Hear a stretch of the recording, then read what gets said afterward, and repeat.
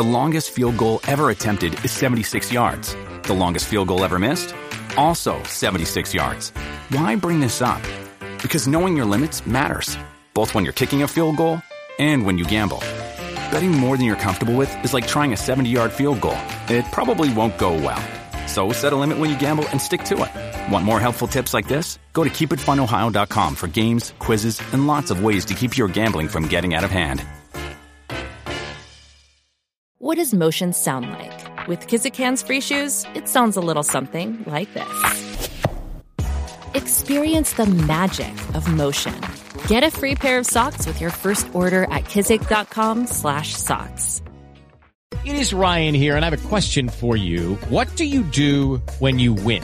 Like, are you a fist pumper, a woo-hooer, a hand clapper, a high fiver? I kind of like the high five, but if you want to hone in on those winning moves, check out Chumba Casino. At ChumbaCasino.com, choose from hundreds of social casino-style games for your chance to redeem serious cash prizes. There are new game releases weekly, plus free daily bonuses. So don't wait. Start having the most fun ever at ChumbaCasino.com. No purchase necessary. VGW Group. Void where prohibited by law. See terms and conditions. 18+.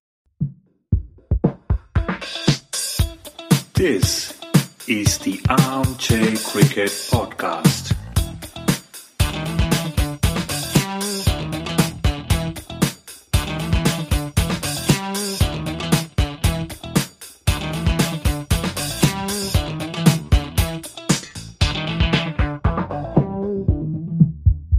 Hello all. Welcome to another episode of Armchair Cricket Podcast, a podcast focusing on Test cricket by armchair critics of the game. I'm your host, Ajit.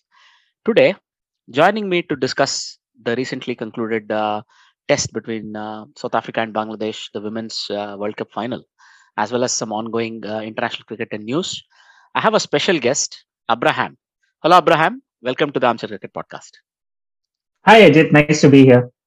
I must first say thanks because I had another guest lined up. I'll be frank about it. That guest sort of pulled out at the last minute. But I was lucky that you were still able to fill in. So thanks for that. And based on our chats outside of this recording, I think I'll enjoy this chat with you anyway. Thanks. I'm happy to fill in because also in school when I played cricket, I was always the 12th man. So I have experience in filling in for other people. You know, you preempted my first question. So every guest I have, I'll ask, what began your interest in cricket? How did cricket sort of take an interest for you? So I think you've sort of answered it. So you started playing cricket as a student. Where does that journey go for you? Yes, I started playing cricket, I think, before I was a student, because the first memory I have of me playing cricket was I was, too young to be a student of any kind. I was in like lower kindergarten or something. That's what I remember. I had an inflatable plastic bat and a plastic ball, which was not inflatable, but it had like the markings of a grip of a cricket ball on it. And that's what I used to play cricket with my brother with. How did I start playing cricket? I think when I gained consciousness, cricket was just there because I grew up in India, and I think when I first looked out of a window, there were people playing cricket. So that was my first encounter, I suppose. Very nice, very nice. I think it began similarly for most of us, right? Playing cricket on the streets or watching some cricket, or in some cases listening to some cricket. Depends on how it goes. So, but okay, nice. And you are somebody who does something else for a living compared to most people I know, as in not IT, but you work with media, let's say press and other things. I used to work with media. I was a journalist for the glorious 2.5 years. Before I told myself that I'm not the kind of person who can keep up with the hectic pace of the media environment. Finding stories every day, doing things on the go, snap, that kind of thing. So I decided to do a master's in something called development studies. Then a lot of things happened, and at this point of time, I'm working for a water management company in the Netherlands that works mostly in Africa and Asia,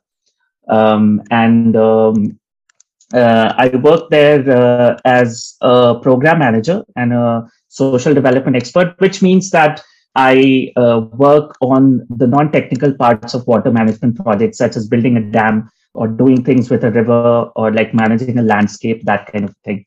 Fantastic. Fantastic to hear. All right. Let's dive into the games this week. So I think first we should start off with the test, the South Africa versus Bangladesh test. So initial impressions, were you able to catch any part of it at all? Yes, you can relate to this. I'm sure. I was watching it at work, on and off. I would have like one window open, and I would have my headphones on with the commentary blaring all the time into my ears. And my colleagues would not know what I'm listening to. They would think I'm hard at work. But I have a bit of a connection to Bangladesh because as part of my work, I have spent a fair amount of time between 2017 and 2019 in Bangladesh. I think I spent around 200 days in Bangladesh during that period, traveling extensively throughout the country. So, and if there is one country that is more cricket crazy than India, it is Bangladesh. So I would talk cricket a lot with the local people and really got into the Bangladesh team. And the grouse of the local people was always that while they've had like the off win every now and then, the off victory, the off good match every now and then, they were not good at the real stuff, which means that they were not winning consistently and that they were not really good at test cricket. So when they beat New Zealand earlier this year, my friends in Bangladesh, they contacted me and we got in touch, started talking. They were really happy. Also, the first 4 days of the test match, let's say the first 3.5 days, my friends back in Bangladesh were really happy, and so was I. It is generally nice for the cricket world, for the international cricket community at large, when there is an upset. And Bangladesh beating South Africa at home would have been an upset, despite the fact that South Africa was missing several key players, but still. And things were really going Bangladesh's way. And one thing I found remarkable was that this was about Bangladeshi pacers and South African spinners. And that does not happen a lot. Indeed. So I really, it was a fascinating match. And I thought how it finished, how it ended was a bit anticlimactic. That's unfortunate. Absolutely right. So look, it was a tight contest for the first 4 days.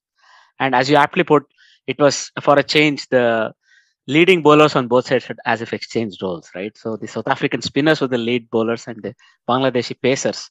Look, I think Bangladesh have come a long way. Nobody can take them lightly, even when they tour.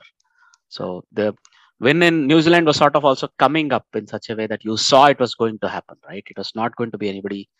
It was not going to take many people by surprise. Just that it happened the way it did took some people by surprise is all. But again, they competed absolutely well in the first 4 days. So if you look at the scorecard, South Africa put up a very competitive 367 batting first. There was something in the pitch, as always there is in South Africa, for both batters, because the ball sort of comes onto the bat nicely, but your fast bowlers are always interested. In this case, the spinners are the more experienced bowlers. And they chose to include Harmer, who has like almost a decade-long association with county cricket as well. That basically meant, they had enough experience in the lineup, in the bowling lineup, right? Lizard Williams might be playing his second test, Duane Olivier only a handful of tests, right? So they went in with 2 full-time spinners and one sort of middle-order batsman who can also bowl, Vian Mulder, who I must say had a fallow sort of a game. But, 367 is a pretty decent total. And you could see everybody down the order contributing in doubles and singles. Temba Bauma was very unlucky to miss out on 100. He was playing his 50th test. I was one of those people who was rooting for him to try to. He has a terrible conversion rate. Now this is his 18th half-century score and 100 in 50 tests. But I'm sure he'll pick it up in the next part of his career, right? So you saw the wickets being taken. I think Mehdi Hassan Miraz took 3 4, but Khalid Ahmed and Ibadat Hussain took 2 and 4. So again, the fast bowlers of Bangladesh, Ibadat Hussain has been quite a revelation this year, right? So he led the attack, even though Taskin Ahmed was not particularly effective. I don't think he bled a lot of runs. So, that's how an attack works. So somebody has a good day, somebody not so much. And Bangladesh batted very well. So a lot of credit to Mahmood Hassan Joy. So 137, I got a chance to listen to most of it. Between us, let me give you a tip. There is a online radio channel called Guerrilla Cricket. They cover, so the mothership, the one in England, covers all English games, international games. They have a branch or another office in South Africa or another counterpart in South Africa called Gorilla Cricket South Africa. They cover all South African international games. You can hear to the commentary while you work, so maybe a little less distracting even, right? So a tip for next time. I was able to hear most of the game, luckily, because it also the timing is very nicely coincides with our timings here. So I was able to catch up, and fantastic actually. And for me, test match is more evocative when you hear it, because sometimes not a lot of action happens, but you hear the build up of pressure and the build up of the game slowly, right? So in this case, 298 again, lot of contributions also from the lower order, right? Liton Das 41, Yasir Ali 22, again Mehdi Hassan 29. So they would even consider themselves a bit light there, because the way they played, the middle order completely didn't come into the picture at all. Mominul Haq, Mushfiqur Rahim, right? And that way their batting order was extended because they had a night watchman.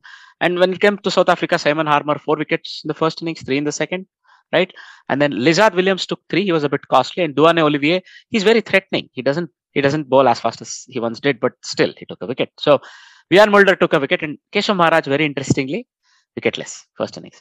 Then comes the second innings where, again, South Africa looks so well set up. I remember they were 2 for 123, 124, something like this. I'm like, in a matter of 100 runs, they're going to get completely on top of Bangladesh, and then they'll have the game at their mercy. Then I couldn't watch anymore, work or something, and then I look back, there are 204 all out. How did this happen? Again, thanks to Ibadat Hussain, Taskin Ahmed this time, right? And Mehdi Hassan opened the bowling because the pitch had started to take turn, and he is a very good exponent of such a condition. And he did really well. He took 3. So all in all, from what they could be expecting, something like 350 to chase, Bangladesh are now going to chase 274. And if I'm not wrong, I think they finished overnight for like 11 for 3. So there 11 for 3. That was already they were already in trouble. In the 6 overs they had, South Africa, very much like India, as if they're playing India in India, they opened with 2 spinners, right, with the new ball. And what a move that was, because they already had Bangladesh 11 for 3. And it looks like nobody else bowled in the second innings. I mean, such a rare thing these days that to see 2 bowlers finish the entire innings off. I don't know when it last happened even. I must look it up. But that's it. Keshav Maharaj 7, Simon Harmer 3, and they just run through the Bangladesh side completely. Did you get to see any of the last day? I couldn't get to see the last day, which is a bit of a shame because, the last day was where it went down. The last day was where the party was, it appears. But it reminded me very much of India's time in South Africa when India was down there. And there would be periods of partnerships. There would be like short periods when 2 or 3 batsmen would cobble together some partnerships. But after that, like that only punctuated the rest of the test matches, the rest of the game, which was essentially collapses. But having watched the Pakistan versus Australia test, I prefer this to the other extreme. So this was one of my thoughts. This was something that I thought, of course, perhaps both are a certain amount of undesirable. But if these were the 2 choices, this kind of test matches and the Pakistan-Australia kind of test matches, I prefer this because there is more happening here. The other thing I found remarkable was that Mehdi Hassan Miraz, who's from Khulna, a place I'm very close to, like I've spent a lot of time over there. He bowled in South Africa much better. Of course, the conditions were a bit different, but it reminded me of Ravichandran Ashwin, bowling here, and people expecting him, well, not to run through the South African batting order, but at least making a more substantial contribution than he did, and he wasn't able to. And Mehdi Hassan Miraz over here was able to. So I found that remarkable. The other thing, the other sort of nonsense kind of thought that stuck in my head was the fact that in the 4th innings, there were 2 bowlers who bowled all the overs that were bowled. And between them, they bowled 19 overs, which is 1 less than a 2020. And this reminded me of some people who, while just freewheeling and just talking loosely, some of my friends they say that in 2020, like there should not be a restriction on how many overs or how many balls a bowler gets to bowl. And then, yeah, that was probably just some of my stupid friends saying stupid things. But looking at this quota, it reminded me of those conversations. Absolutely. Look, while we were talking, I was able to look it up. So the last time it happened was in 2019 when England blew Ireland away for 38 in the fourth innings, where it was Broad and Vokes bowling the quota. Before that, the previous time it happened was England and New Zealand, where New Zealand's two bowlers blew England away. So for 58. So it was in New Zealand in 2018, where Bolt and Saudi blew New England away for 58 in the first morning, right? So in any case, it doesn't happen very often. One thinks it doesn't stay in one's mind, but apparently it happens more often than not. But so the interesting thing is, between let's say 1956 and 94, there were no occasions when it happened where just two bowlers bowled the entire innings, right? Unchanged almost. So in this case, it was hardly even 20 overs. And if you go back to the past 5 instances, they've been hardly, 20, 22 overs has been, every one of those has been 20, 22 overs. So it's not like a marathon effort where if you go a bit further back in history, there have been instances of, for example, 46 overs, 48 overs, where just two bowlers have bowled, right? You can imagine in a spin friendly condition, that's even possible. I don't know if fast bowlers would be able to carry on to bowl 40 in a row or so. That would be very tough. But nonetheless, to be frank with you, I missed all the party period, the entire party period I missed, looks like, because I got a bit busy with work. And so I told you South Africa were 126 for 2. Then I could only see the end of the day's play. And then next morning, I remember thinking, the game will start just now. Let's leave it for a 45-minute period. And then let's catch up. And there was nothing left after that, unfortunately. The game was over. It was a bit shocking to see that, after having fought so well, for a team that's been doing so well, there are these reverses, right? They have to just believe in themselves. They just have to say they're going to bounce back in the second test. What I see for test cricket being played in South Africa, there are always a lot of results. Every game more or less offers a result. So if they do well, they have every chance of taking a test back in the very next test. And not very long ago, Sri Lanka beat South Africa at home, right? And India had a chance, but for a slightly dull session in the second test recently, India could have taken that series as well. So a lot to look forward to if you're a Bangladeshi fan. So you can always tell your friends that, there's such a lot riding on this. No need to worry, and it'll come good, right? So I most definitely feel Bangladesh have turned a corner as a team. And whatever is going to happen from here on in. So look, there is no question of taking Bangladesh lightly when they play at home. That's beside the point, right? But even when teams are touring, or even when Bangladesh teams are touring abroad, most teams will not take them lightly anymore because they have a very competent bowling lineup.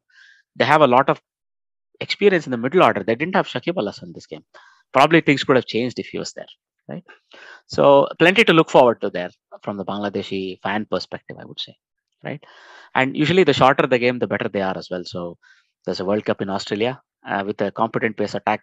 Nobody can write them off there either.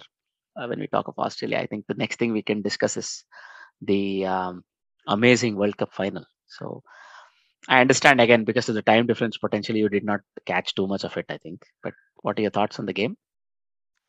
Yeah, like I said, I could catch all the Women's World Cup matches only through the highlights, and they were fun. The highlights were fun. The highlights clearly revealed the high quality of cricket that took place, and also the reporting on the matches suggested that. So my thoughts on the match. Australia, like take any Australian team, 1990s, 2000s, women's, men's, boys. I don't know what other kinds of Australian cricket teams there are, but all Australian teams of all time, of all genders and like manners, they are good at playing the big matches well. That seems to be like a recurring theme. They could be really bad throughout the tournament, but as as long as they reach the final, you can be sure that they are not going to bungle it up. And several other teams, not naming names, they could be playing well throughout the tournament, but something happens to them. They get the big match jitters. Australia never get big match jitters. Absolutely. So that for me was one takeaway, one thought that came to my mind after watching the highlights and after learning about the results. As you mentioned, I did not catch most of the match. The other thing, 170 was one less than 171. And that was a thought that came to my mind as an Indian person. Every Indian fan that I spoke to spoke about that 171 of Harmanpreet because it was also made against Australia, right? So there was a bit of that, but I just think this is potentially one of the best innings played in a final, right up there with what Viv Richards did to England all those years back, right?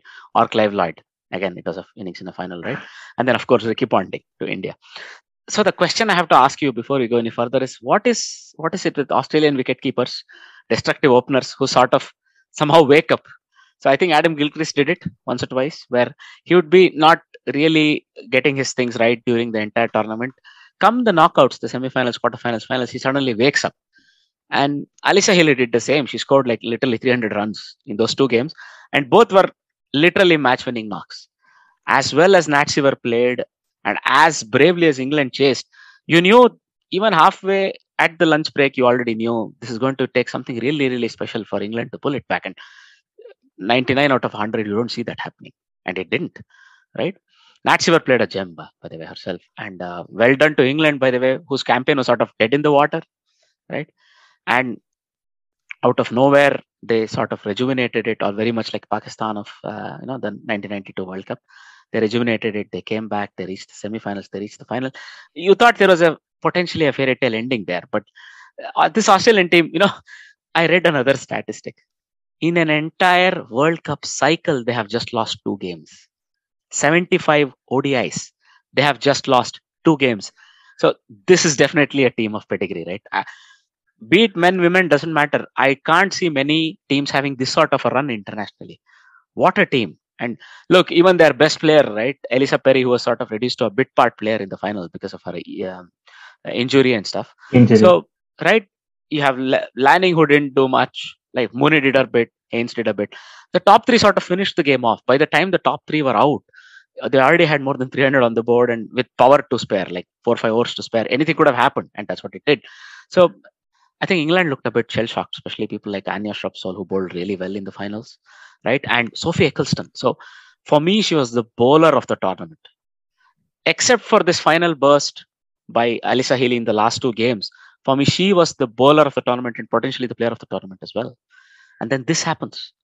The way, how clinically they took her apart, the openers. They had come in with a plan, how to tackle her, never let her settle down. We saw batters running at her all the time, changing her length. So once she sort of sets into her rhythm, right, she even bowls the last couple of overs in the innings for England. She's sort of that accurate. They never let her settle, 10 or 71 for 1. And I think they have the wood on her. The Australian batters have the wood on her throughout. So all through the Ashes, she was not allowed to really succeed well. She came into her own in this World Cup. Again, in the final, she runs up against Australia, right? England did their bit. They had many people contributing on either side of what Nat Seaver did. But look, Megan Schutt and Darcy Brown will not leave it. When you have such a total on board, and then Alana King had the freedom, the leg break bowler, to toss the ball up, right? Then you had Talia McGrath's control. And of course, Jess Johnson as well pitched in. So all in all, this is not a completely unpredictable result. Only thing, if England could have kept their wickets, one thought, there was still a possibility in terms of the number of balls left in the T20 era. It was still possible, but they had to go for it. There was no stopping. You had to continue to score runs. If that meant you lost wickets, you lost it. So Australia, who didn't look like losing a single game, didn't. They just went on that wagon they have. They finished winners of the tournament. Any thoughts from your side, maybe about the other teams you saw, maybe India? Yes, India did well, but me being an Indian fan and all, I don't know how inflated the quality of India's performance was in my head, because I was not watching the matches live, so I was not really getting a good sense of what was happening on the field. I was only following them through highlights and reports. But yeah, India was in the reckoning for a good part of the tournament until they weren't. And that has been India in all tournaments. I mean, they continue to maintain a high standard, but they haven't quite made the last mile yet again. And I really hope that the next time they play the World Cup or another global tournament, they do that. They do, go ahead and do that. They do run the last mile. Just a word about England. Of course, the headline is that Australia won, and then the headline is Healy's big century. But let's not forget that while chasing in a World Cup final, England came as far as 285, which is no mean feat. While chasing 356, they were only, 71 short. And that's no mean feat. And yeah, of course, Nate Siver's century was scored at a strike rate of 122 in an ODI, which is no mean feat. Yeah. So I for the first few days, for the longest time after the finals, the impression in my head was that Australia thumped England black and blue, but that was not the case. If you look at the scorecard, if you think about it, England gave them a pretty darn tough fight. Indeed. But I think sort of all the time from the ashes, Australia still have that confidence that they've beaten England, and they probably still carry it on. And it remains to be seen what happens to this. I would rather use the word dynasty. This is like such a dynasty that they have set up, that 75 games, 2 losses. That's crazy. And like most runs, they will also probably come to an end. But at least as long as this group is going strong, you still see most of the players having a few years. And the succession seems to be taking in place. I mean, the succession planning also is in place, where many players have already. So for Elisa Perry, who might one day retire, there is a Talia McGrath already in the wings and already performing, and so on and so on and so on. So plenty to look forward to from this Australian team as well. Yeah, Ajit, I would love to hear your thoughts on this. What you call dynasty. Do you think that's just the kind of sporting culture that exists in Australia? Like in the face of adversity, they harden up, they get fired up 25% extra. Is that what it is? Because there seems to be a recurring theme, like I said, across different kinds of Australian teams, different eras of Australian cricket. Absolutely. I think it's in their culture. So the culture is all about being tough. So, probably when the going gets tough, the tough go shopping, or whatever the saying is, right? So they're built like that. I think the actual saying is the tough go Get going. Right. So I made a joke, I know, but that's the culture there. And the point is, they just say, let's make the other party earn the victory. Let's start there, right? To give another example, if you know how Nadal plays, when it's not his day, that's what he does. He just starts making you play one additional point, one additional rally per point. And half a set later, you're actually tired. He's got into your head. That's what he did to Federer for a while, right? And even sometimes to Djokovic. So, but at the end of the day, that's the Australian mentality, where you say, first of all, they have invested a lot from grassroots cricket up. They have built a WBBL which rivals the BBL they have, the men's BBL. And on top of it, I think their processes are very good. For example, what I said about succession planning, about what I said about everything. They lead, even in terms of the contracts, the conditions that are offered in the contracts for women. Everything is sort of up there, and they are sort of the standard now that other boards can follow. So for us, it's a gripe, really. I don't want to go there too much, but India could do a lot more, for example, with the earnings they have. And instead of being just a CSR thing, they should do a bit more with women's cricket. But if we leave that apart, even England has invested a lot, right? England has a lot of equally good tournaments. The 100 is for both. There's a flagship T20 tournament apart from that, and so on. So, but in the end, what separates Australian teams, and you sometimes see this also in South African teams, is they will just fight till the bitter end, so to say.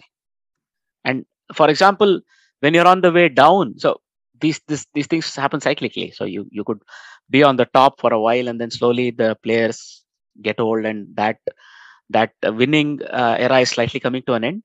What happens is then you start scrapping. If you start scrapping, probably you'll not hit a rock bottom, but the next rise in the era will appear much sooner in the horizon. Then you let it go, and then you let some of the players ride into the horizon on their reputation and so on. So if you remember, the culture is also a bit strict about certain things. For example, Stephen Waugh was told, "You're on your last chance here. Whether you win the game, whether you draw the game, you'll have to think about your career after this, right?" So you'll see this time and time again, where the culture is also a little bit unforgiving in terms of even their heroes. There is a hero glorification, but only up to a point, right? So all of these is sort of inbuilt into the culture itself. If you have ever played with an Aussie at any level, at least I've had the opportunity to play with a few Australians in the club scene, you see they have a different culture. And they'll say, you know what, even if it's run a ball, even if they have 8 wickets in hand, let's see if we can make them panic. Even if there is a few runs left, if they have 5 wickets in hand, let's take a wicket. Let's take 1 wicket. Let's not give them the victory easily. So that scrapping mentality, that's what differentiates every Australian team, I think. And it pervades across all sports, I'd rather say. True. Well put. Let's move on to the other international cricket that's currently going on. Well, I would like to, before we leave the shores of Southern Hemisphere, I think let's have a quick chat also about the New Zealand and Netherlands game. We both live in the Netherlands, and Netherlands have so far not really acquitted themselves well when it comes to their tour of New Zealand. So the third ODI happened recently. So in the third ODI, again, so you don't expect that Netherlands will beat New Zealand easily. But what we expect as fans of the Netherlands cricket team is that they compete well, right? And in every game I saw, they were not able to do that. And the third game was no different, because, look, they first of all conceded 333, and that in the second game, they had a good chance. So the captain sort of played a really good innings, Tom Latham, and took New Zealand to a competitive score, which was on that pitch was a tough score. Again, the same thing happened. There were 200s right in the top 3. So William made 200s in the series. Guptill made 100, finally came good. But Guptill took his time, really. He was not the Guptill who was like the destroyer who would score 115, 125 balls. No, this guy took time. But, he knew that New Zealand sort of were in a bit of trouble after that. So they could not kick on. So it was Ross Taylor's farewell game. They had a bit of emotion there, right? I think Ross Taylor hit a 6 as well in his own style. I think he does the swipe to leg. He did that, hit a 6. That was nice to see.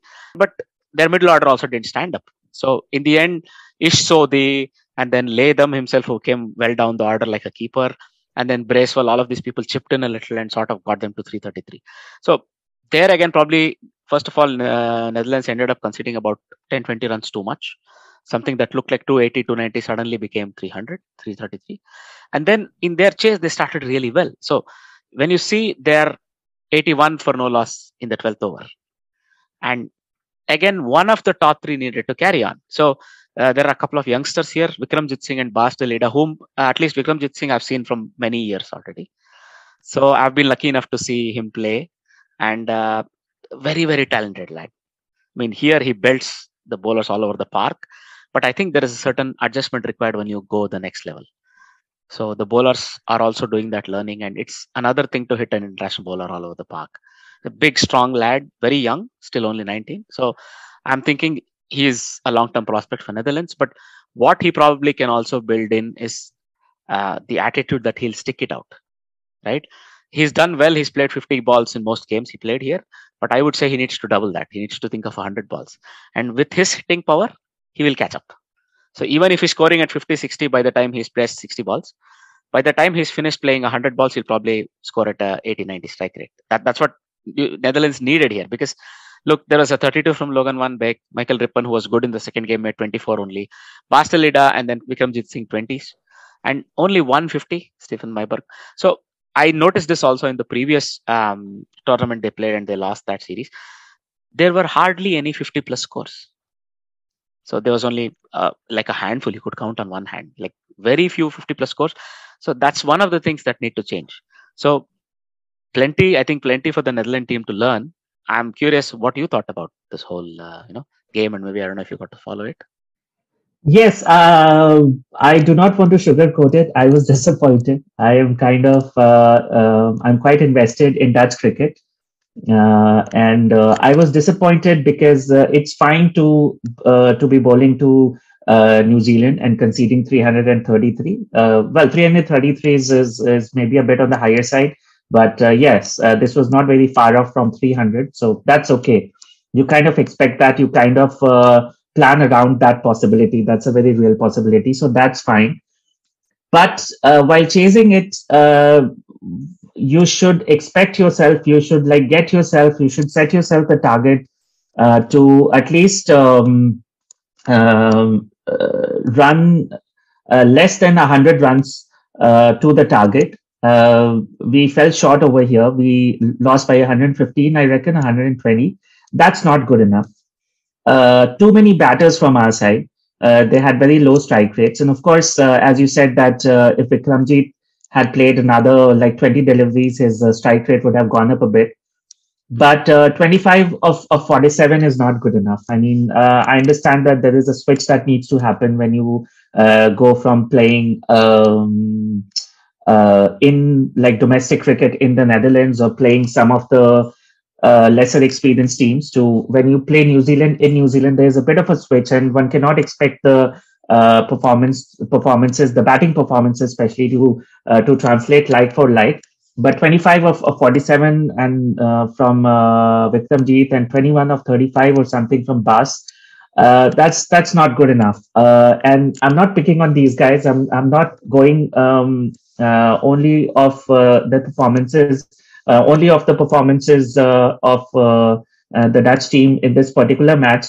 But I see a pattern. The Dutch team, like the Dutch batting, when they open, they feel the need, they feel the incentive, the pressure, whatever it is, to maintain a healthy strike rate, and then there seems to set in a tendency to play within their shells, to sort of get into a shell of sorts, and there seems to be a thinking that it is okay to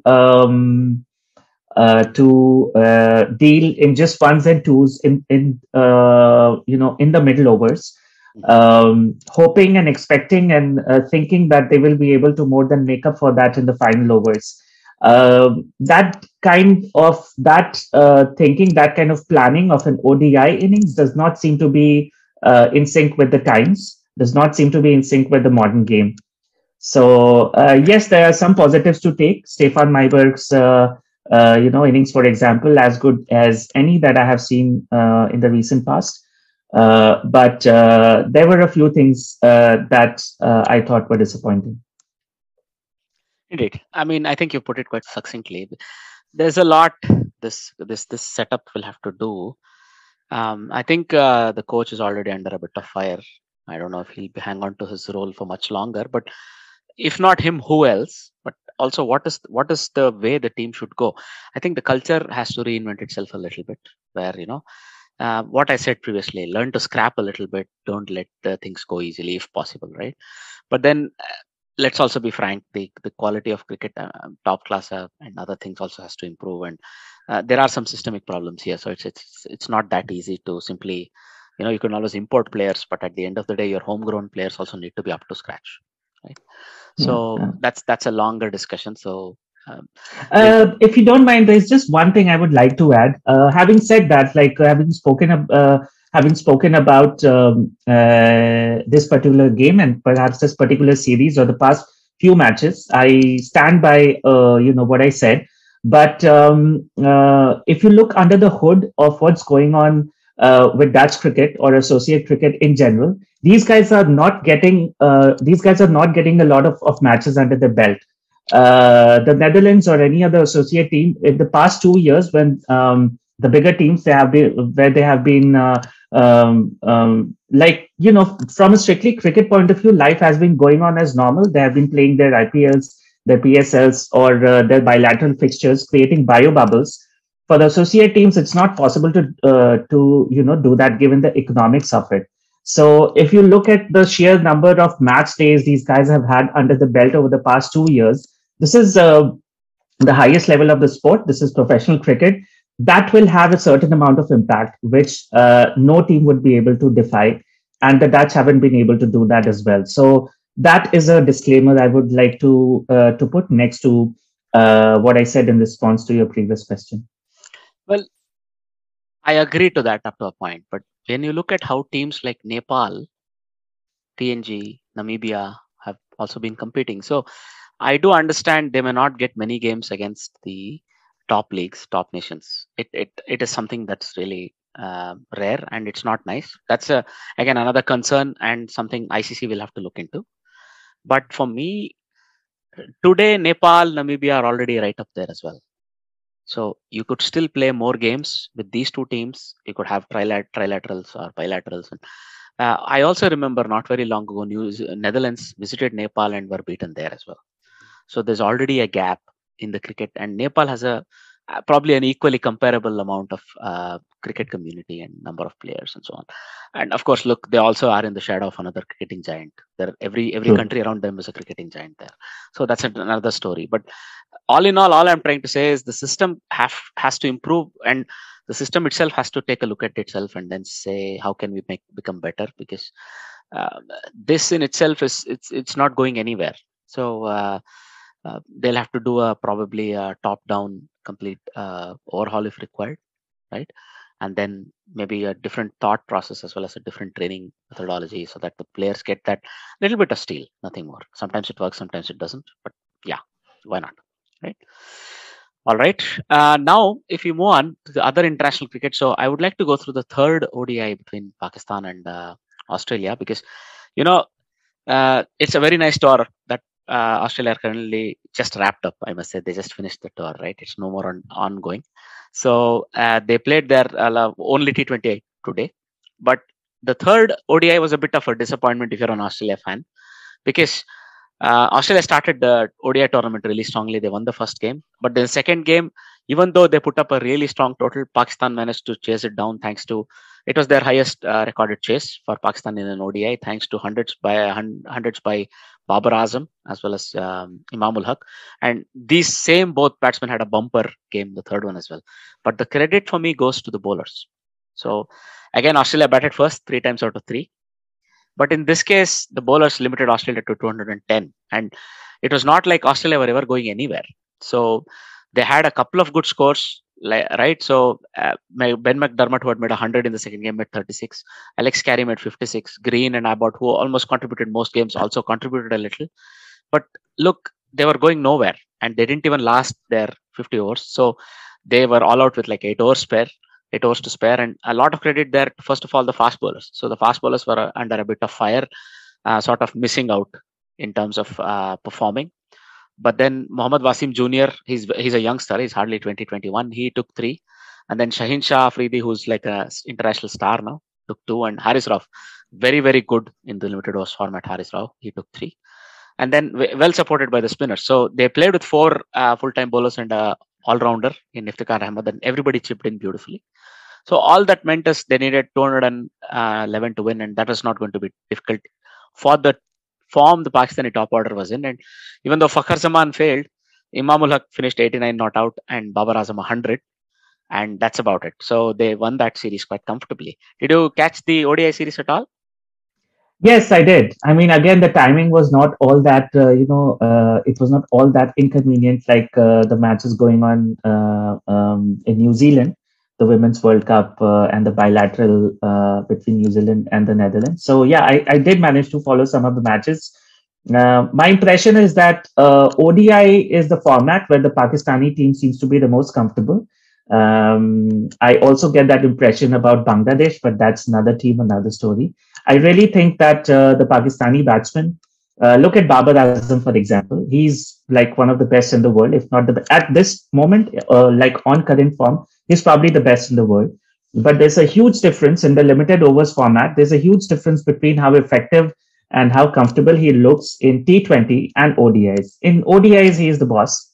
Mm-hmm. Because he's got that extra time to sort of settle himself in, to play a number of deliveries before coming into his own. He seems to like this format, and also like every time Pakistan have a good third bowler, because Pakistan have always had two great bowlers, and every time a third bowler puts his hand up and does well. So for a long time, that bowler was Hassan Ali, and he was the reason for much of Pakistan's success in ODI cricket. And in this match, Mohammad Wasim Jr. did well. He bowled really well. He posed a threat. He was not just a holding third bowler, but he posed a threat of sorts. And so Pakistan really dominated. So this series for me, even the first match that they lost, Pakistan competed quite well. ODI seems to be their format, and I don't know what more to say about Babar Azam and Shaheen Shah Afridi that has already not been said by people who are better with words. Well said. All right. So from that, we move on to the T20I, the only T20I. So in this case, again, it was a very interesting topsy-turvy game. So Pakistan started really strongly. So up until the, let's say, the 11th, 12th over, they had set up a very strong target, very strong total, and Babar Azam was unbeaten. And so he had already 50 in his name, and there were hitters to come, right? Kushdil Shah, Asif Ali, Hassan Ali. You would expect maybe they would make 180 plus. But then Australian bowlers pulled them back thanks to Nathan Ellis, who was also very good in the one day, by the way, and Sean Abbott, again, a star performer. Zampa went for a bit of runs initially, but then he pulled it back very nicely towards the end, right? So, and Green. So, what a revelation this guy has been. Cameron Green is now looking so settled in the Australian lineup. Now he's an all format player. He looks comfortable in each format, and I think he made crucial runs in the ODIs as well. And when you look at it, he was also chipped in with 2 wickets today. So that was all very crucial work from over number 12 to 20 that made sure Pakistan did not cross 180 and, get that confidence that they had the bowling to, sort of defend it. When it came to their turn to bat, Australia started very strongly. So the top 3 put in a lot of hard work, just like Pakistan did. So they had reached 90, but already in the 10th over. So when Marnus Labuschagne was out, they had already 95 on the board in the 11th over. And that meant even though there were steady loss of wickets, I think Finch did enough. Finch stayed almost till the end of the score and end of the chase. There were 5 runs required when he got out.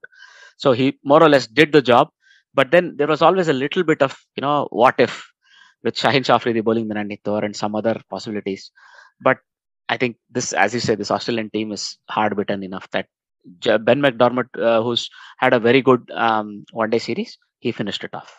And he hit the winning run very easily and off 19.1. So that means, in this entire extended tour, rarely you get these tours these days where all 3 formats are played. And Australia took the series 3-2, I would say, because they won 1 test, 1 ODI and 1 T20I. So Pakistan took the 2 ODIs. So 3-2. But also, if you look at how the women's ashes are counted, where the whole series is counted on points, Australia won on points as well. So rarely do Australia and other teams, the Sena teams, come to Asia and walk away with the entire series like that. So very, very well done to Australia. Well, they have some concerns. The form of Finch is a concern. But the way their test team played and the ODI team as well is shaping up, I think Finch will eventually find his form. I think they back him because he's a World Cup winning captain. You don't want to make any changes going into a World Cup, which is coming. I think they are nicely set up. What do you feel? Yeah, no, definitely. I think so. I think Australia had the better of Pakistan for most of their tour. And of course, they won only 1 test. But for the greater part of the series, of the test series, the ODI series, I mean, they were always in the game. Except maybe the second ODI, except maybe the third ODI, perhaps, where they kind of folded batting wise and bowling wise, which is okay. They were away. They have been living in a bio bubble, these kind of conditions. And also in the ODIs, they were missing a lot of key players. Like normally Hazelwood would be in the team, and that would make a huge difference. Warner would be there. That would make a huge difference. So given all that, Australia should be flying out of Lahore a happy unit.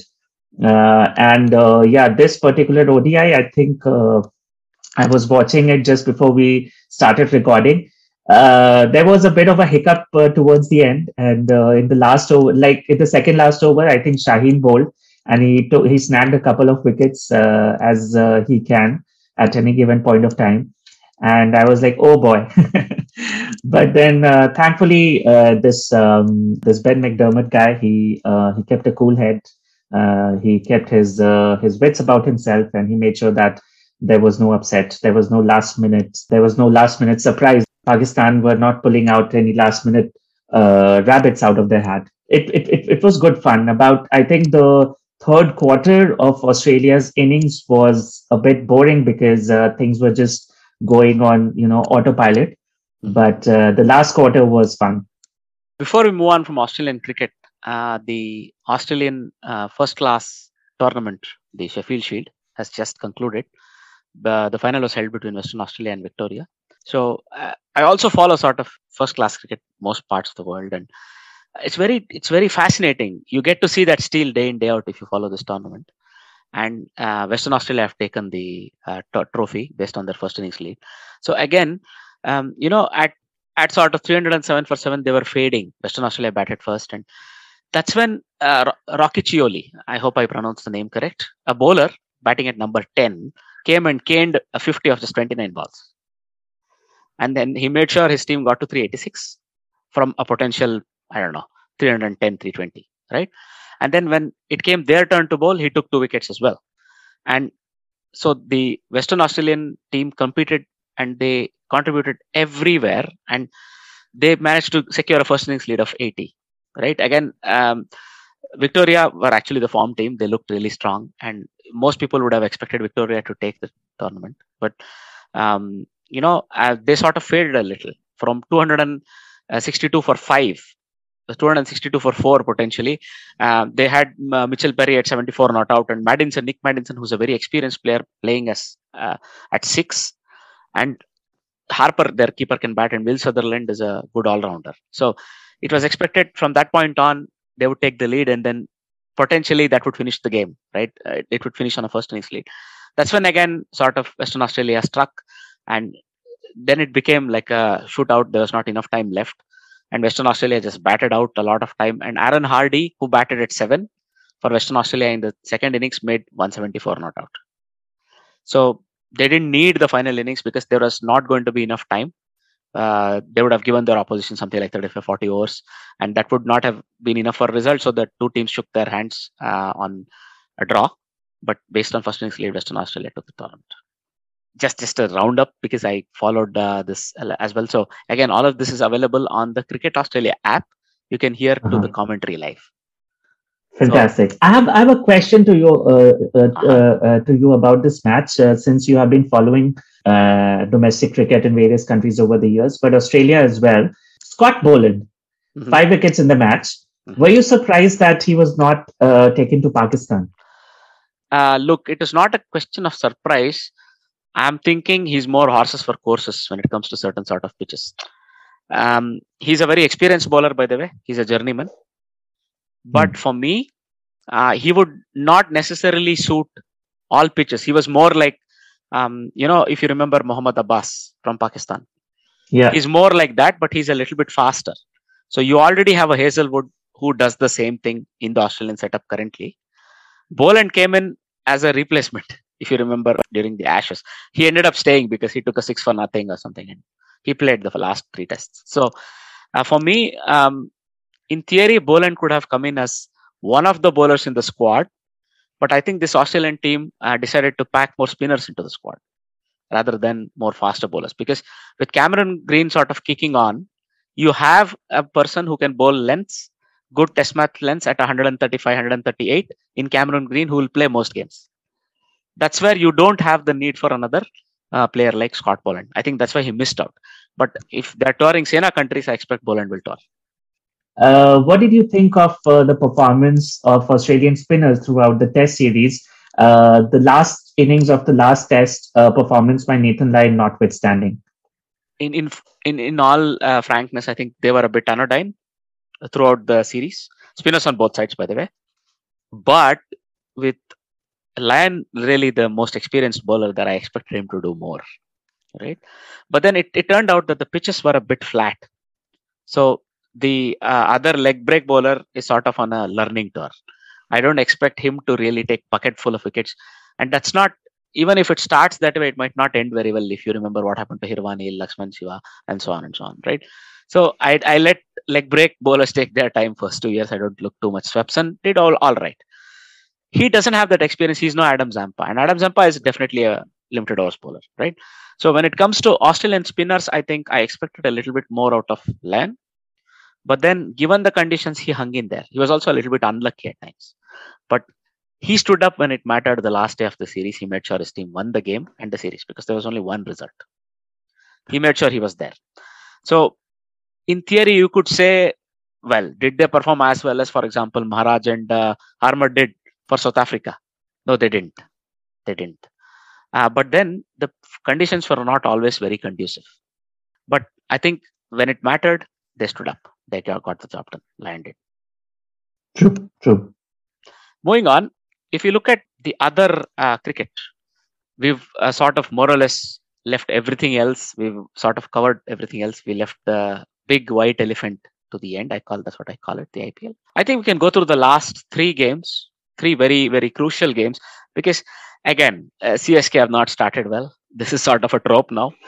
I mean, who would read much into it? So first of all, before we go too deep into IPL games, do you follow the IPL? Do you like the IPL? And do you have a favorite team?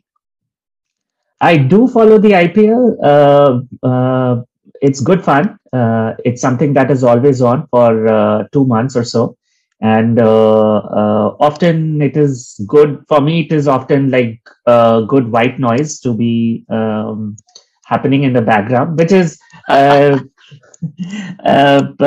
not to sort of playing down the quality of the cricket that happens there, but somehow it happens over such a long period that I cannot be that invested for the entire length of the tournament. Having said that, I do think that some of the matches that I have watched over the years have been really good. And after I just come back from work, that's when the second part of the second innings is going on.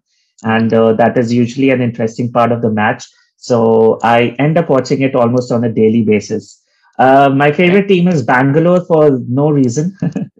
But yeah, it could be that the only time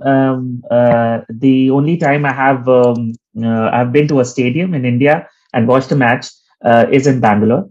And I lived close to Bangalore for 3 years, so I have a soft spot for Delhi, where I have spent some of my life, and Bangalore, where I have also spent a substantial amount of my life. If the great city of Patna, ever gets an IPL team, I'll be rooting for them. I'll be firmly behind them. But for now, I love Delhi and I love Bangalore. Good to hear. So at least two of your teams are featuring here, two of your favorite teams. So in the games that we want to discuss. So look, earlier on, Delhi had a game against Gujarat Titans. It was a tight game, but Shubman Gill made a very, very nice score and made sure Gujarat Titans had enough that they tied Delhi down in spite of a wonderful, wonderful effort by Pant. I think they couldn't get across the line.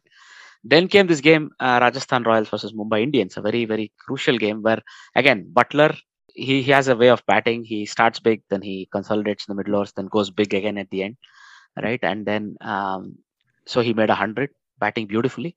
And then the bowlers of Rajasthan Royals, I think he may have had a bad day today, Prasidh Krishna, but I think he's having a wonderful tournament so far. And he made sure him and the other fast bowlers along with him made sure. And with Yuzvendra Chahal, they have again a striking weapon in a leg break bowler, and he bowled very well. And they made sure Mumbai couldn't finish that chase. Mumbai are very good at finishing chases with Pollard and some big hitters coming in. They didn't allow that to happen. So then comes this other game where Chennai have already lost 2 out of 2. They're playing Punjab Kings, and sort of this previously used to always be the sort of games which used to provide turning points for a team like Chennai or Mumbai. They play against a team like Punjab Kings, and this year I see Punjab Kings is a slightly different beast altogether. So something has changed. So in one of our previous episodes, we heard that they have hired an analyst who's very good, and he's been pointing at certain players because this is an auction year. They made sure they got his inputs at the end of last year, and they chose accordingly, even including the choice of skipper and the choice of key personnel, your leadership group, and so on. So now this is a slightly different sort of a Punjab team. So you see that on paper as well as in action, because in this game they batted first, they made 180. So it was just the sheer quality of Chennai bowling that made sure they didn't cross into 200s, because I thought in the end Jordan bowled fantastically. Jordan and Pretorius, they bowled fantastically. I think on the other hand, having inherited a team just before the tournament started, Jadeja is looking a little lackluster as a skipper, right? And unfortunately, whether it's because of this or not, Jadeja, the player, also has gone into the shadow. You would expect Jadeja to actually contribute. You also see him batting a little higher than he's normally used to. He used to be the finisher for a couple of series. Chennai couldn't get going at all. Shivam Dube made a wonderful 57 and Mahendra Singh Dhoni sort of started posting that rare guard that he does. But I don't think Dhoni has the wherewithal to finish these sort of games anymore, unfortunately. And you had people like Jordan, Pretorius, Bravo. One of these needed to provide that big hits once Dubey was dismissed. When that didn't happen, the rating was pretty much on the wall, right? So again, fantastic bowling. So Arshdeep Singh, I thought bowled well in the middle overs. Kagiso Rabada started well. Vaibhav Arora, a new bowler who was sort of debuting, made wonderful impression. I thought very assured debut. And Odin Smith, Rahul Chahar, and Liam Livingston. So for me, the real story lay there. So Odin Smith has been performing really well most games. He's played all three, either with the bat or the ball. He's a very impactful player, right? And then Rahul Chahar is a much improved bowler. He's learning all the time. He took 3 wickets. And Liam Livingston was the surprise package. So he took 2 wickets with his licorice all sorts spin. In most cases, once the Chennai engine gets going, they would pull these games through. But in this case, they couldn't. Any thoughts on this? Yes, like a few thoughts. My impression is that the T20 is a game of hyper specialization, and Ravindra Jadeja for the past few tournaments had settled quite well into his role as a finisher. I think he was batting at number 7. Now he's batting at number 5. I think that can be quite a switch in the T20 format. In the ODI format, perhaps not so much. So this is not working out. I don't know how much time he had to prepare for this new position, this new style of play that he had to ease into. So far clearly it has not been working out. I hope it does for him. I quite like him as a player. I'm very pleasantly surprised by the development of Shivam Dube. When I first saw him, I think I first saw him as part of the Indian team when we were playing Sri Lanka in some bilateral series that we had on 5 times a year.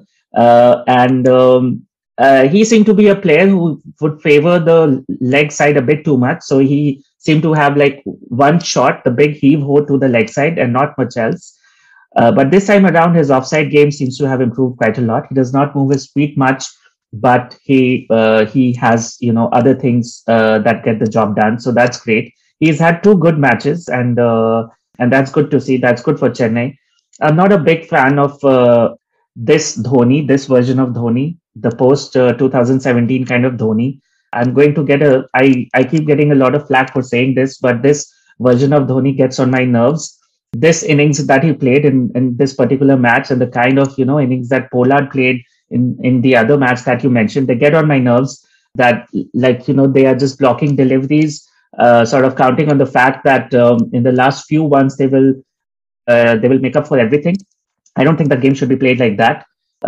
These for me were the impressions from this particular match. Livingston is living up to his reputation. It does not often happen that players who are brought to the IPL, keeping the reputation in mind, live up to them in these conditions. One more thing about the IPL matches this time around is that I'm really pleasantly surprised by the pitches. The last edition of the IPL, the India leg of it, in any case, last year, I did not like the kind of cricket those pitches were producing, because somebody could just come and roll their fingers and that would be it. Like most batsmen would not be able to play those deliveries, and that was making the matches very predictable. But this time around, there seems to be something in the pitches for all parties involved: the batsmen, the bowlers, the spinners, the pace bowlers. We've been seeing a fair bit of swing and seam in the first few overs, and that is good. That is something that I like to see. So yeah, all in all, I've been liking this edition of the IPL much more than the previous 2. Absolutely. I think I was saving the discussion for pitches towards the end, but it's a fantastic point that you make. I think some of the pitches may have had a rejuvenation themselves all the time that they got outside of cricket thanks to COVID and one reason or the other, right? So I heard this also on some other analysis show similarly, that maybe they've worked on the pitches so that now the pitches are able to offer enough for fast bowling as well. Even in yesterday's game where, it was between Sunrisers and Lucknow Super Giants, or today's game, you saw fast bowlers always were in the game.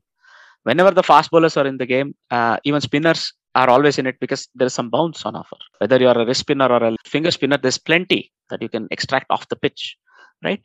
So going back to the game between Hyderabad and Lucknow Super Giants, again, this Lucknow Super Giants seem to have come out really well. If you listen to most of the pre-tournament analysis, they seem to have one of the more balanced sides. And they also have a little bit of character because yesterday they were in a little bit of trouble. So at 27 for 3, batting first, things could have gone all pear shaped. They would have finished 100 and so on. But they hung in there thanks to their skipper Rahul, who made a 68 of just 50 balls. But then he had stout support from Deepak Hooda. So this guy seems to be picking at the right time. He's had an India debut as well, and he shows that he's a much improved cricketer. And he scored a 50, and they have a baby AB of their own called Ayush Badoni. So this Ayush Badoni guy again did his bit towards the end, and they made sure those last 3 overs fetched an additional 10 runs or so, which you would not expect in most cases, thanks to some clever batting. It was going the way that you would expect. Bhuvneshwar finished very strong. And then I think Romario Shepherd had a good over as well. So, and Natarajan bowled well. So after the 16th over, suddenly the runs dried up.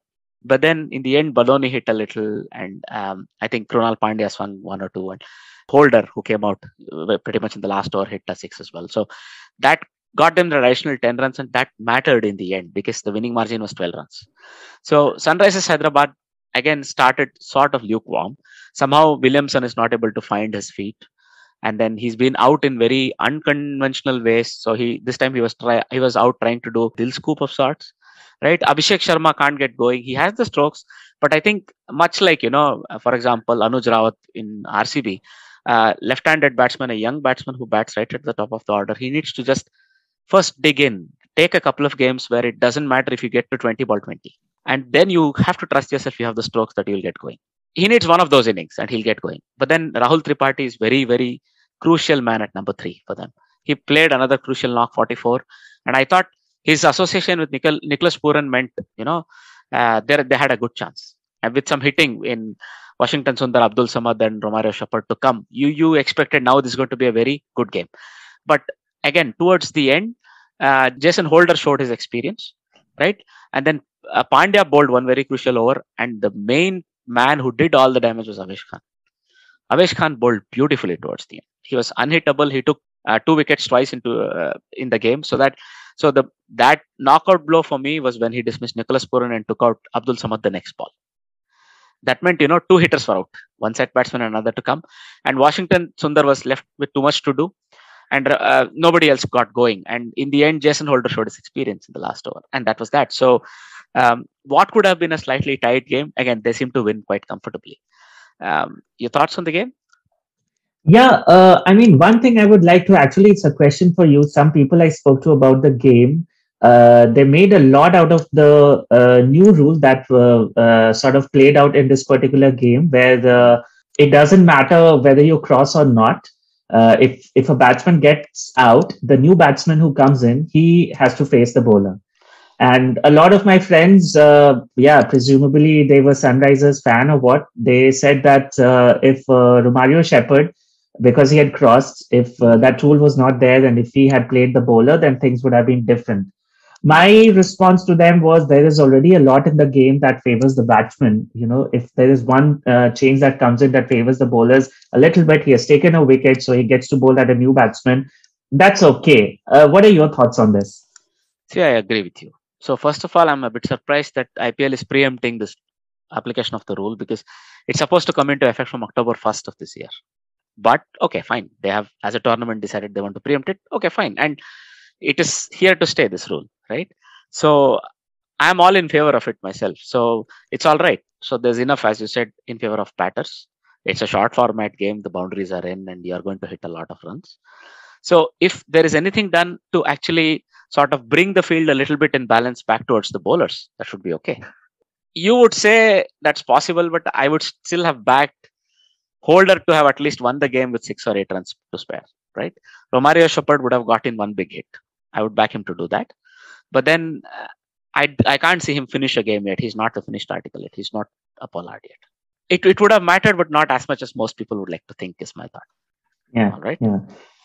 If that is the case, we can move on to the next game, the game that was played today. Again, probably something that would have warmed the cockles of your heart, I'm hoping, because it was Royal Challengers Bangalore versus Rajasthan Royals. So before we go into the game itself, what are your thoughts on the squad that RCB have put together this time? Well, it seems to be working. They seem to be going like for the past several years. It always felt like they were always going in a bowler short, a bowler or two short. But this time around, things seem to be working out. Is Siraj. Then I think David Willey is a good get. Akashdeep, he had an expensive final over today, but in the previous matches, I think like he seems to have a good head on his shoulders, apart from skills. And yeah, Hasranga is good. A lot of people think that Hasranga has come in for Chehel, and they compare his inclusion. They see his inclusion in the side as something that was done instead of having Chahal in the side. I don't think that's how it should be seen. Harshal Patel, since last year, he has continued his good work since last year. So the bowling seems a bit more firmed up, and I suppose that feeling is there due to a combination of David Willey and Hasaranga. I think that's good, and Dinesh Karthik proved today that his inclusion in the side was good. Like RCB getting him was a good move. He has clearly shown his worth, and really impressed by Shahbaz Ahmed. He seemed to have all the shots, but also he had the temperament, and he had the temperament to execute his shots in during crucial moments. Which is more than can be said about some of the younger players. So yeah, all in all, good. Things seem to be going this season for RCB, and it's not just because of some of the good results we've had in the few games that we've had so far. Absolutely. I think you've hit on all the points I had in my mind as well. That combination of Willie and Siraj at the top seems to work, right? So Siraj has the fire, but Willie has the nous. He's able to swing the ball. And I thought RCB bowled really well throughout, except for the last 2 overs where they leaked 43 runs. Butler going gaga and hitting 5 6s, right? So, which he does. That's what he's waiting for. But if you go up to that point, if you remove 43 runs and go back to the 18th over, the score is just in 120s. That's fantastic bowling up until that point as well, right? So a lot of credit, as you said, to Harshal Patel as well, who's sort of really moved on, kicked on. Akashdeep went for a few and Siraj went for a few in the last two. But I think they are also using David Willey very cleverly, where they're sort of bowling him out in the first 10 if possible already, right? Because he swings the ball, as long as the ball is new, he has something to offer. And he's a very experienced T20 operator. If Siraj can find that additional gear, which I'm expecting he will, then they're a really tough unit to reckon with. What with Glenn Maxwell as well coming back, you would see somebody like Sherfin Rutherford or somebody going out to make room for him. You still have a completely, this just dormant giant sitting there called Virat Kohli. I don't know if this dormancy is for good or something. This is something he'll shake off. If it does, can you imagine this batting lineup, right? So Anuj Rawat today had that sort of an innings, 26 of 25 balls where he had 4 or 5 good shots. And that's it. Another one of these, he'll be set. Faf du Plessis has the quality, and I believe Faf du Plessis is a big match player. What sort of RCB sometimes missed. All that lives is the finisher role. That's where it comes down to Shahbaz Ahmed and Dinesh Karthik. So again, in this game, their middle order went boom. We didn't see what happened to them. They had lost 32 for 5. And the required was climbing to 9 and over and beyond, right? That's when these two got together, and what a partnership, right? So if you can see 5 for 87, 12 and a half overs, right? So you have 7.5 overs and you have nearly 90 runs to get. But no worries at all, no panic. These two added 70 runs nearly. 5-6 overs, they added 70 runs. That's fantastic batting. And Dinesh Karthik made sure he stayed till the end, right? He stayed till the end, and he was the person who hit those crucial blows in the 18-19 overs to put the game outside, a chance of losing as far as RCB were concerned. So very mature chase. So they may have not gotten their act together in the first game. What I've seen so far from RCB is very encouraging. But then if you're an RCB fan, you're a cricket tragic. I know I am one myself. So you're going to wait until about 10 games are over in the league status when the other bigger teams who are usually really good in the knockouts wake up around then. Then they get into sort of a turbo mode. They win 3 or 4 in a row and then come into knockouts and brush everybody aside. Then it's a Mumbai Chennai final, right? So I'm just waiting. I'm just waiting to see if that happens. But so far, so good. If you're an RCB fan, right? Yeah, yeah. I have a question. I'm forgetting his name. Our friend from Australia, a really improved T20 bowler whose name I also Ty, mentioned. Andy to Ty. No, no. One of the big three bowlers of Australia, Hazelwood. Hazelwood. Isn't he going to be joining RCB soon? I don't know when he's coming actually, but you're right. He's supposed to be joining RCB. He was one of the big ticket purchases. I think Yeah, he's going to come to join RCB shortly, and it'll be a very very big deal as well because yeah. yeah, look, if that is the case, it'll have to be Akashdeep. yeah, of course, the more costly Akashdeep or a slightly wavered Siraj. I don't see Willie being left out because of what he offers. But then you'll have to check the balance because for me, Glenn Maxwell is always a starter, Yeah, right? yeah. So yeah, let's see what that means. Those are all the games we wanted to discuss. Some off-field news. So first of all, Graham Thorpe has been named as the head coach of Afghanistan. He was sort of one of those people that was let go in the cleanup after the Ashes. And also, I believe there was an incident with the cigar where police were involved and so on. But I think that apart, I think he brings a lot in terms of experience and also his coaching experience, not just as a player, right? So a nice man to be appointed at the right sort of a time. I think, if you were thinking Afghanistan's progress as a 50-over game, they have really started well. Now they need somebody who can get them to hunker down and see out the next 20 overs until the final overs are here and they can again go ahead. So you may see a few, I don't call them fallow overs, but a few steady years as far as Afghanistan is concerned. And this is sort of a right man to lead them through this period, right? I mean, it can happen that some of the new teams are also very ambitious in terms of results, but there is a certain amount of cricket maturity that has to be brought into the players as well as into the system itself. He is one of those people who can probably provide that in the upcoming 2 or 3 seasons. If he doesn't, get culled, because things also change very often there. I hope not, because along with him, they've also appointed Umar Gul as a fast bowling consultant and Yunis Khan as a batting consultant. Now that's a very good choice as well. All three of them together can probably bring that necessary experience to the back room where you need to say certain things and you need to put certain things in place. That's fantastic, right? So I wish Afghanistan all the best going forward. What are your thoughts on this?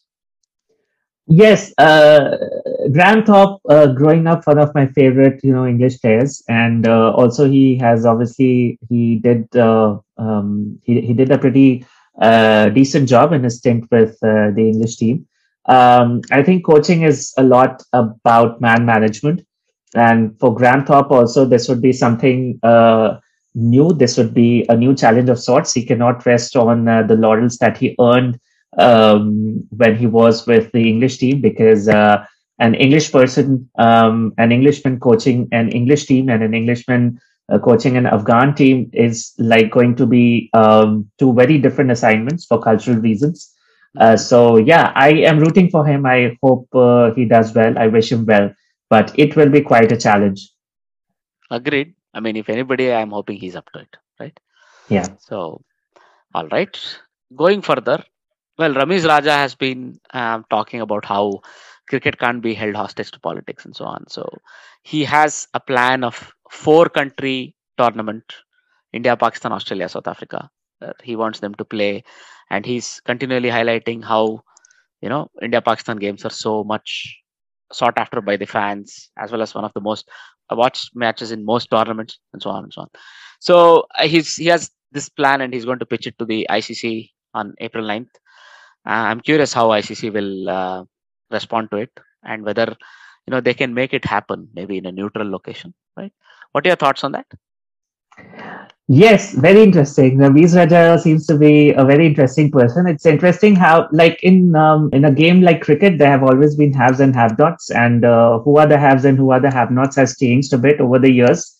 Now, of course, it started off with Australia and England being the haves and everybody else being the have-nots. And then for a brief moment, I think post Jagmohan Dalmia and like post 95, 96, Asia became the powerhouse. Then India became too much of a powerhouse, and it joined the other two of what we now refer to as the big three.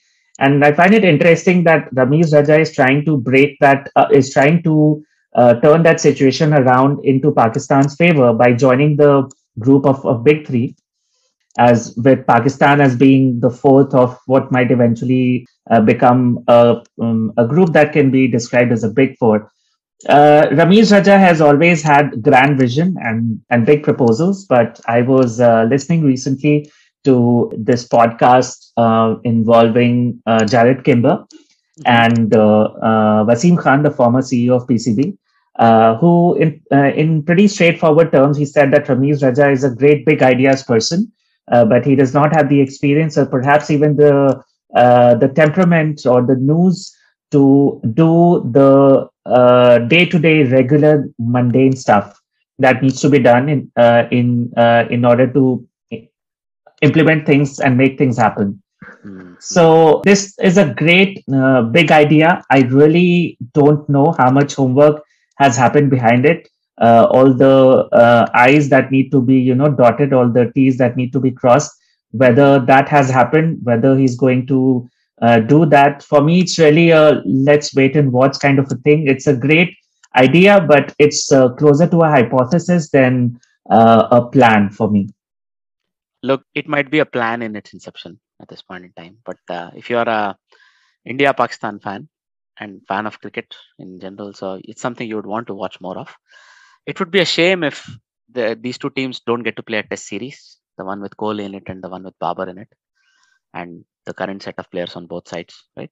It would be a real shame. But well, sometimes, as you say, there are things which are outside cricket which tend to exert their influence on it and so on.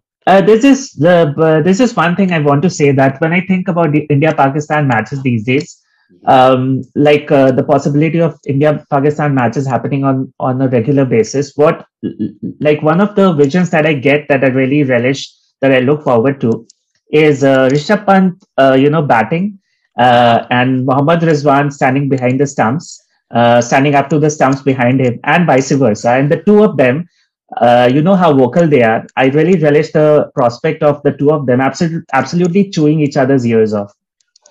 And potentially the mic being on. I think they're being on. Clever enough that nothing unparliamentary will be said, and every one of us listening would also have some fun. Yeah. All right. That would be something indeed.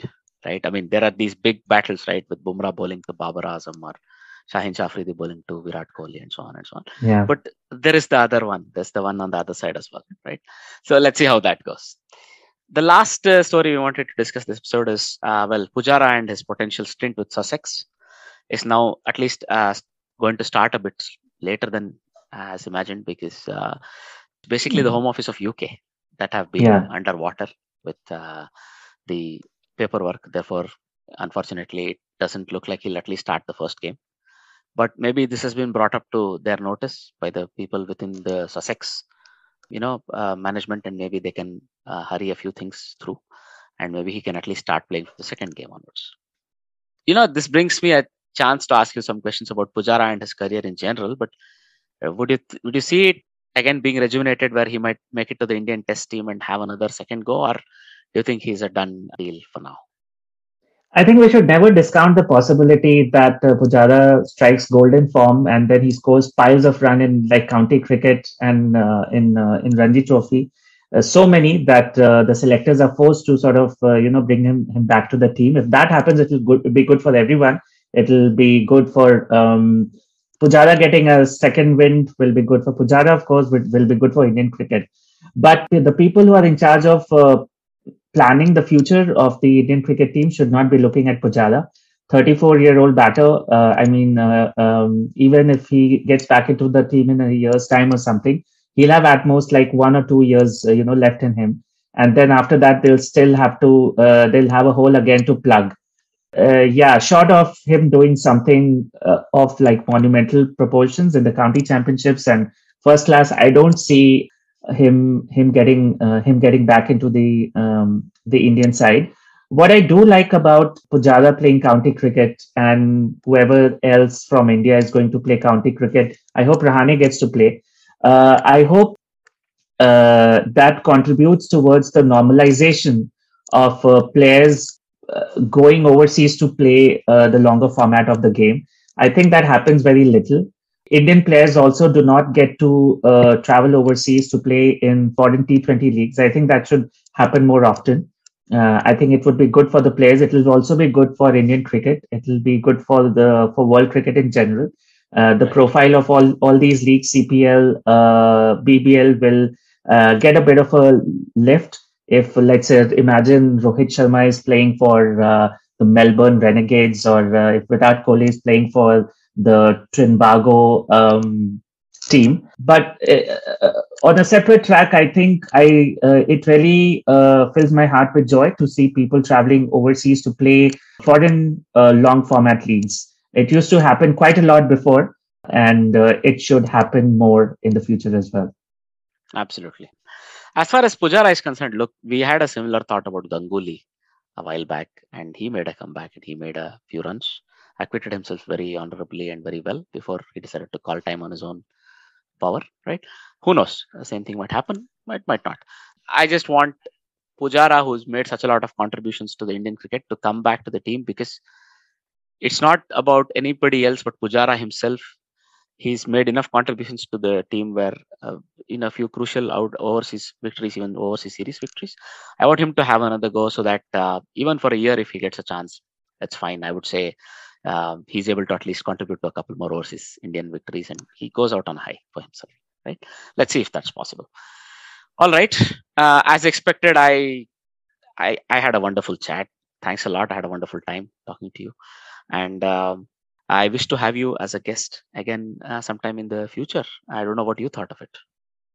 Fantastic, Ajit. Thanks a lot. I really had a good time chatting. I have, as I told you before, I've as far as time allows, and as far as my full time job allows, I try to get involved with the Dutch Cricket Board. I try to work with them in different ways. For example, making videos, etc. I try to interview players and officials, and I like asking people questions, but being in a podcast is a completely different thing altogether. I've never done that. Nobody's ever asked me what I thought of things. I was caught a bit in the spotlight, and it is a difficult position to be in, but I thoroughly enjoyed it. It's really a lot of fun talking about cricket for starters. So I really enjoyed that. Really enjoyed talking to you. And I hope we continue to talk on podcasts and also outside of it. Absolutely. All right, then. We wish all our listeners a good day wherever they're listening from, and a goodbye. Bye-bye. This is the Armchair Cricket Podcast.